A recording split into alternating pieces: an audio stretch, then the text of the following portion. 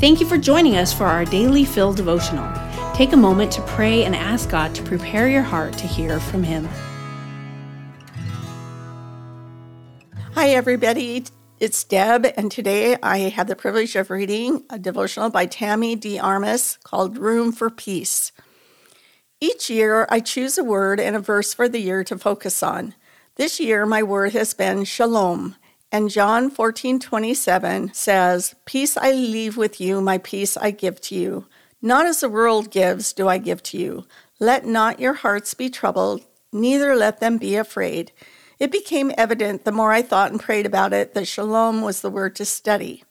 Shalom is His peace, and if I am honest, it has redefined my view of peace. Many times when we think of peace, it is temporary and based on circumstances and outcomes. Shalom is a state of wellness, wholeness, and permanence, not dependent on the circumstances or outcomes. Philippians 4:7 says, "And the peace of God, which surpasses all understanding, will guard your hearts and minds in Christ Jesus."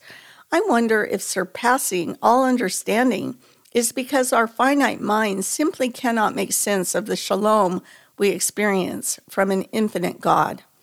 How do we let our hearts not be troubled or afraid? For those of us who battle anxious or fearful thoughts, we might say we can't help our anxious thoughts. The fearful thought has overcome us long before we have had a chance to let our hearts not be afraid. Could it be that we have held captive the troubling thought and are stuck? We have not let His peace in.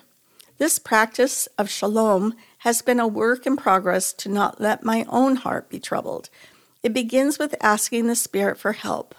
It involves learning to rest and wait in a space between the fearful thought and the state of peace. This is where the Spirit can move as we trust. I have often thought of my life as a house with different rooms. The many parts of my life and emotions are different rooms in the abode of my life. The biggest aha moment for me was that I wasn't allowing the Spirit into every room. Do you have some areas of your life you are not allowing the Spirit in? It seems the more we allow the Spirit in, His peace begins to grow. This changes from a dependent peace to a constant shalom.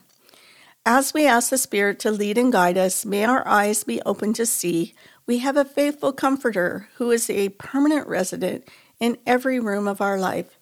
Take some small steps today. Shalom. Daily Fill Devotionals is a ministry of Emmanuel Faith Community Church. If you'd like to learn more about our church, read more devotionals, listen to our sermons, or give to our ministries, please visit efcc.org.